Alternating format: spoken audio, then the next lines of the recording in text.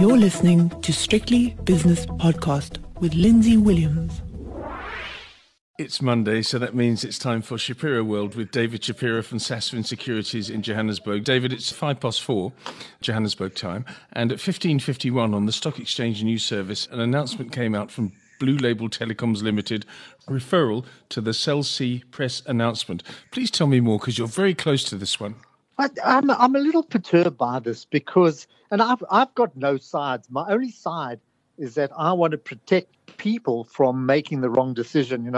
Buyers, when a share trades, it means that buyers who might not be apprised of all the information may find themselves in a difficult position. Shares trade, so there's a buy and a sell for every trade. And I think that the only way, information needs to be made public, and all information needs to be made public so people can decide on whether or not they want to buy and so on. And I think we know that Cell C, which is 45% Cell C, which is 45% owned by Blue Label, has been under immense pressure. They defaulted on certain debt. Now, when you default on debt and S&P rates you as default, it means effectively you're insolvent. You can't pay your debts.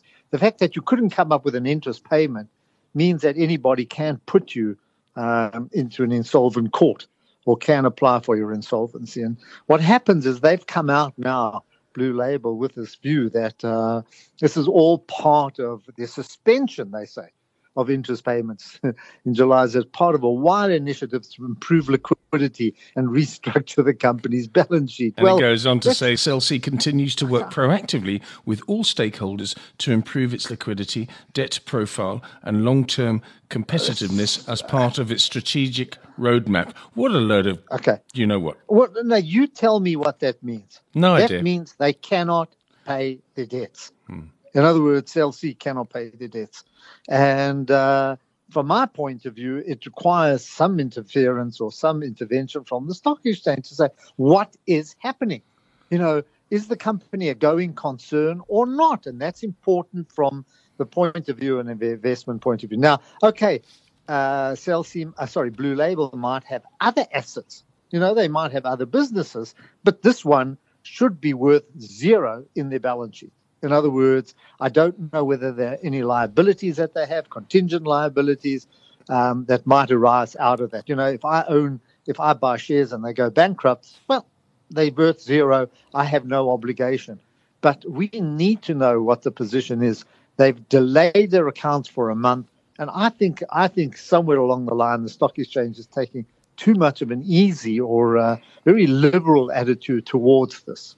They did it with Steinhoff as well. Remember, yes. We had similar attitudes with Steinhoff where people went in believing that there was some value, and subsequent to that date, the shares have just gone lower and lower and lower, and probably will eventually be worth zero. Although I see they did pay their preference shareholders a small amount. Just going with the Cell C story, and never mind Steinhoff, because it says here, an agreement will lay the groundwork for a broader national roaming agreement supporting South Africa's policy goals of avoiding network duplication, Cell C said. Cell C engaged with S&P throughout the process and are of the belief that they are on the right track with the transactions currently being finalised. Yeah. Okay. What transactions? What are they talking about? I think that there are. I think what's happening. Of course, many people have contracts with Cell C, right? Have paid in advance, and I don't think government wants to see Cell C go in, because of the problems that it might cause, and maybe there are moves to allow it to merge with someone or to try and save it. But I mean, from a point of view, Lindsay, from our point of view, I'm saying, does this protect anybody buying Blue Label at the moment? What at their price now? What price are they valuing the Cell C? What happens if it does go in and it is worthless? What does that mean for buyers of Blue Label? That's where I'm worried about. And but I think I'm old school. come from a different zone or a different era, So that's it. Yeah. Anyway, it's not a big company, but I just can't fathom out what this all means. And it's an Investec Bank Limited statement, so I'm sure they're behind it as well. I'm not criticizing them; they're the sponsors. But in many cases, there's really very little in it. It's just a whole lot of words that are put together that don't give me any comfort. Stadia Holdings Limited came out with their results at 7:05 this morning. Interim results for the 6 months ended 30th of June. The share price down around about 5% as we speak, David Shapiro. This has been a bubble waiting to burst for quite a while now. I think so. Look, it's on the face of it, it's a pretty good result. I like the company very much. I think because it's in education, and I think there's it's a very good industry, and they handle it very well. This is Chris van der Merwe's business. Sorry, before you go on, do you like it because you're an intelligent man and you like people to be educated because that's the future of the country, or do you like it as an investor? Yes. No, I don't like it as an investor. There we go. Because, you know why? Because it requires a huge amount of money. They're very brave to be doing what they are. I know that they're building an enormous campus in the Western Cape, which is going to provide additional tertiary education for people who want to be educated. I've been out of Curro and I've been out of Stadio for a very long time, simply because of the valuations and knowing that these kind of institutions need to spend a huge amount of money before they start to provide returns for shareholders. And I think the problem with Stadia and Curro, which have come under a lot of pressure in share prices over the last couple of years, largely because we're in an area of the market now, or in a time where they're not being able to fill the schools. It's taking them longer to fill the schools. And I think the same thing's going to happen in this situation. Someone has to pay. You know what I mean? This is not a free education institution, but still, yes. On the face of it, it's an improved result. But I still think these shares are very expensive relative to the kind of returns that you're going to make, and that's what you're asking me. Okay, let's move on from there and let's go to a company called Prosus. Do you know what Prosus is? Yes, of course. Just before we get to the details of this, do you like the name or do you not like the name? I don't know what it means.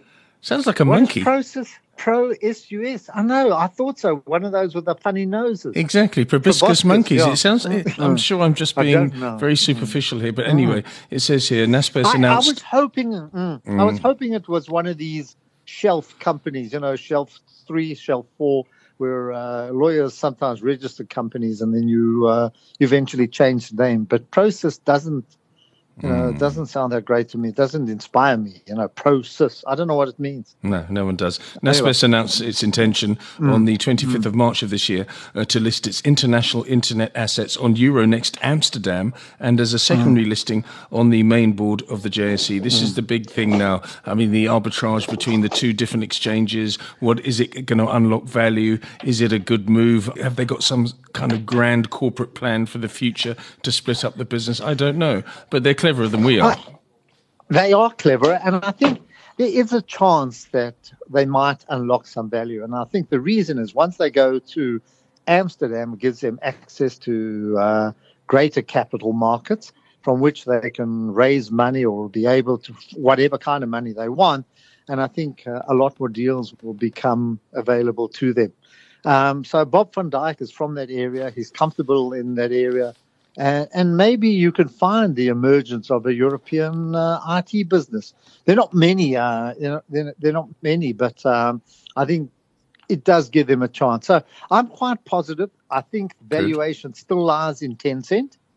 It's a complicated deal. That's going to mean that the local government collects a huge amount of capital gains tax because you can't avoid it in the deal that they're proposing. But and I'm not going to go through it at the moment, but it's a complicated deal. But I mean, it's hopefully it does unlock some kind of value for shareholders, and that they do grow.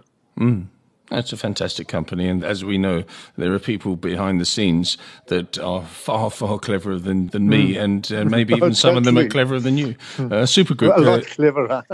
Supergroup today reported an excellent set of results, it says here, given the challenging market conditions, both locally and globally. Revenue increased 6.2%, headline earnings increased by 13.6%, headline earnings per share by 12.5%. Let's have a look. No dividend, though, it says, has been declared for the year ended the 30th of June, so I don't know what the reason behind that is. Supergroup, it's a logistics company. Yeah, it is.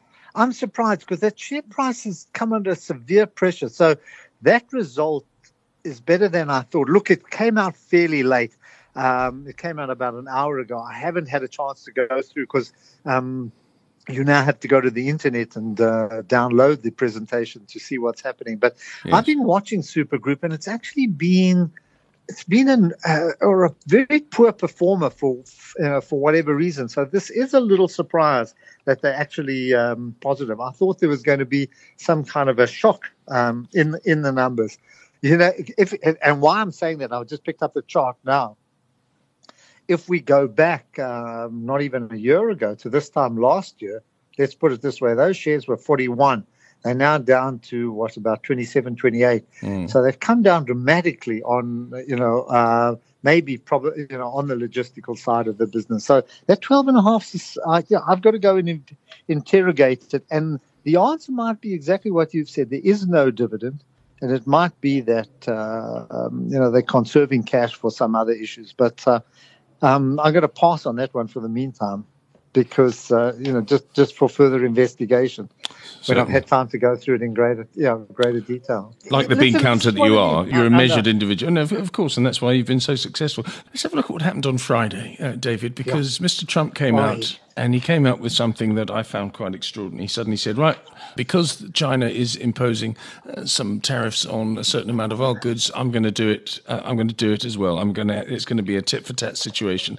And then over the weekend, somebody questioned him, and later on there was some kind of confusion as to his answer to the question from the journalist, and he said, no, what I actually meant was that I wanted to actually put more, or rather a higher percentage of tariffs, and then the market overnight. I mean, this morning around about 12:30, I was looking at the S&P for some reason, and it was down about 30 points. Then it went up about 30 points, and now it's more or less flat on the day.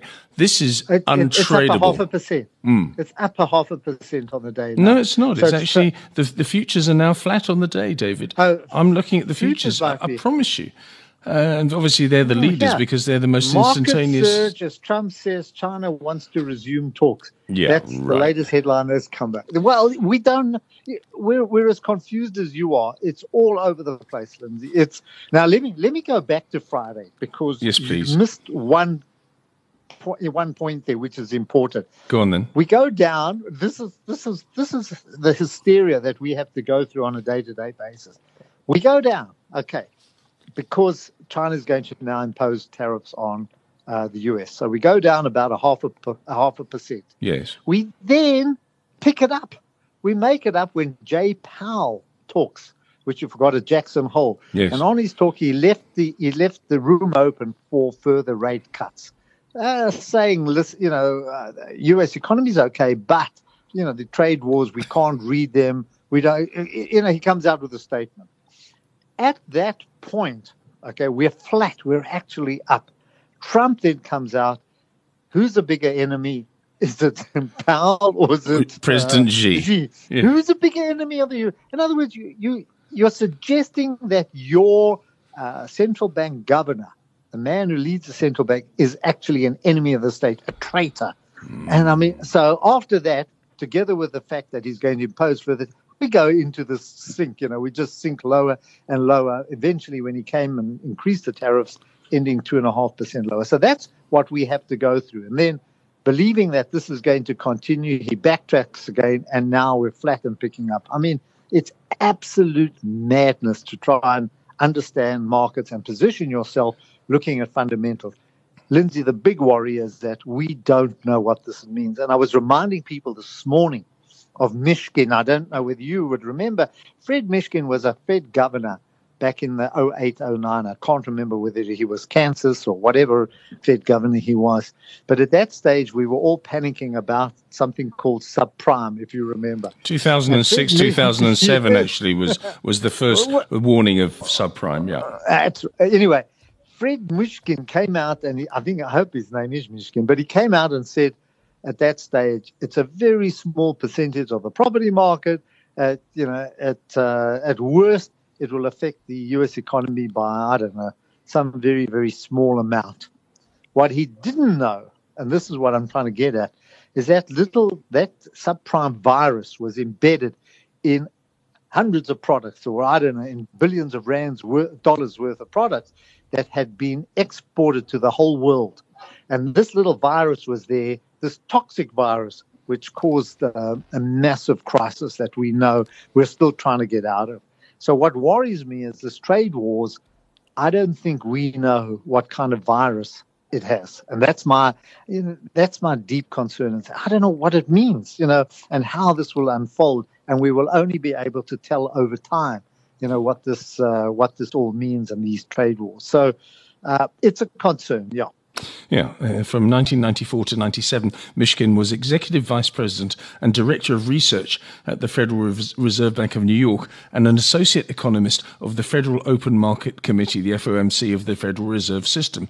He was the editor of the Federal Reserve Bank of New York's Economic Policy Review, etc. And from 1997 to 2006, he was also an academic consultant and served on the Economic Advisory Panel of the New York Fed.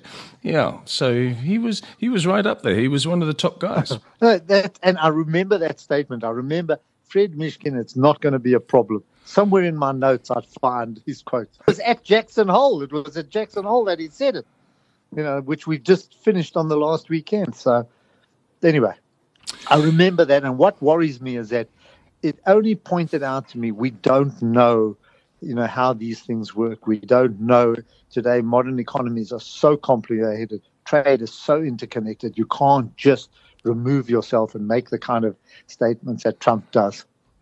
There was a chap called Peter Schiff who I speak to regularly, and he was on CNBC, I think in 2006, 2007, and he said there's a problem coming with the subprime lending environment in the United States, and people are buying houses just because and they're flipping them and trying to flip them like a burger flipper at Wimpy or McDonald's or something.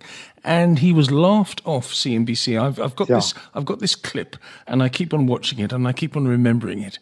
And eventually it happened. And I think Mishkin is one of those people that are dismissive, like the people were to Peter Schiff on CNBC. They dismissed his arguments, and people are dismissing the Trump situation, I believe. I think so. I think conditions may be difficult, may be different. We haven't got a housing bubble, interest rates are low, and there are a whole lot of other issues.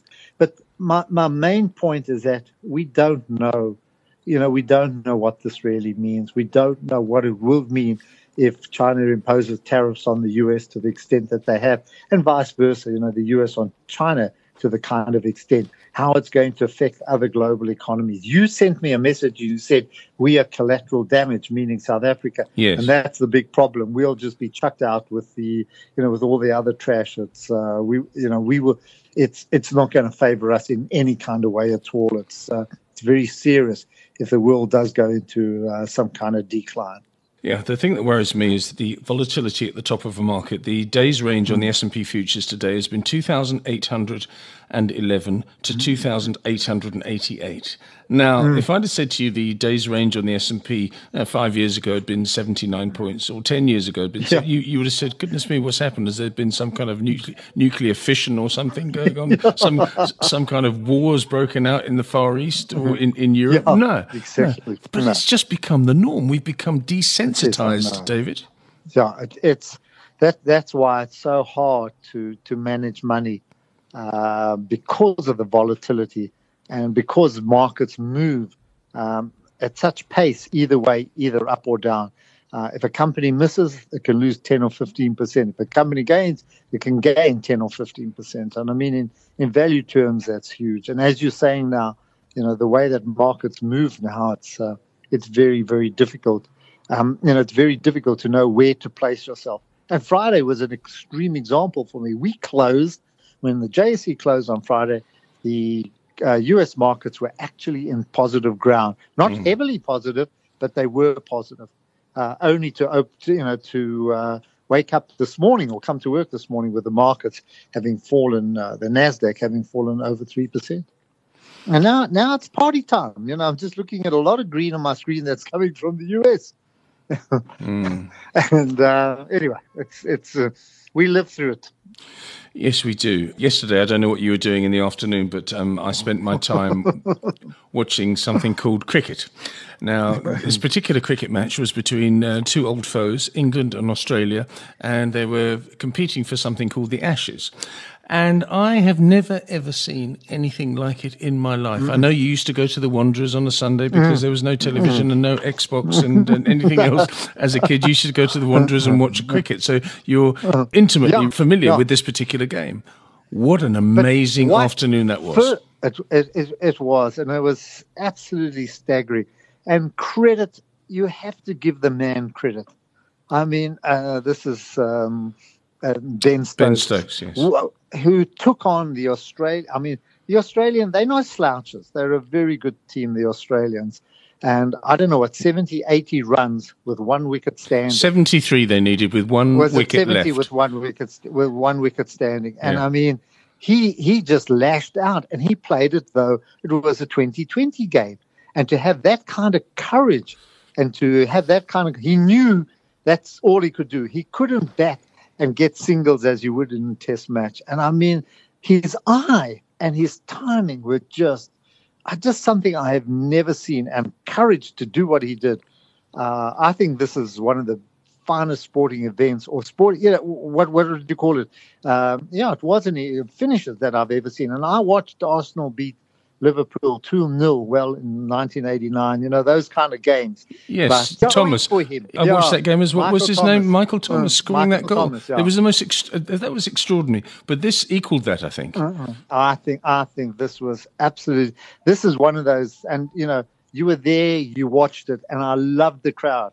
It's the crowd were hysterical every time they scored a run, and Leach, what's his name? The last batsman? Leach, the guy with the glasses. Leach. They're saying that his is probably the best innings of any innings in cricket history, and he only scored one. He only faced about 10 or 11 balls. He stayed there.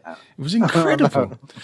And do you know what? The reason why I'm quite close to Ben Stokes and his career is because in 2013 I was at the Melbourne Cricket Ground, courtesy of Investec and the English Cricket Board, and I was sitting down, I was watching this. There were 99,000 people there on the first day, the biggest ever crowd for a cricket match. And I'm sitting in the ECB stand, and there's a chap next to me, and he seems quite nervous. And he started talking to me, and he said, "I'm sorry if I'm a bit fidgety." And it was Ben Stokes' uncle. And he said, my son has made his debut on this Ashes tour, and he's coming out quite soon. And I said, "Well, tell me about him." And he said, "You just got to watch out for this guy because he is so focused. He is so determined. He is so stoic. He's so brave." And ever since then, I've been watching Ben Stokes' career. And he's amazing. He's an amazing cricketer. No, wonderful. I mean, both with bat and ball. Brilliant. Okay, and Arsenal lost 3-1 to Liverpool. Yeah, well, they're an average side. What did you expect? Yeah, they really are average, aren't they? How they got David Luiz? I mean, oh God! I think it's a good signing. But I was don't you think it's a good signing? 8 million quid. Stupid things, man. Yeah, I mean, he does stupid things. And when you're 1-0 down, it's one thing. Give another goal, match over. And stupidly. But I think I got delight in watching Man United and Spurs go down as well. Yeah. I think that just kind of offset the pain a bit. Don't you think that Ole Gunnar Solskjaer is out of his depth? Yeah, totally. I think you're going to see the same thing with Lampard as well. I think both of them are just too junior, too inexperienced. And you could see, you could see that with Man United. I mean, Roy Hodgson had them taped. Hey, brilliant. Crystal Palace. Hello.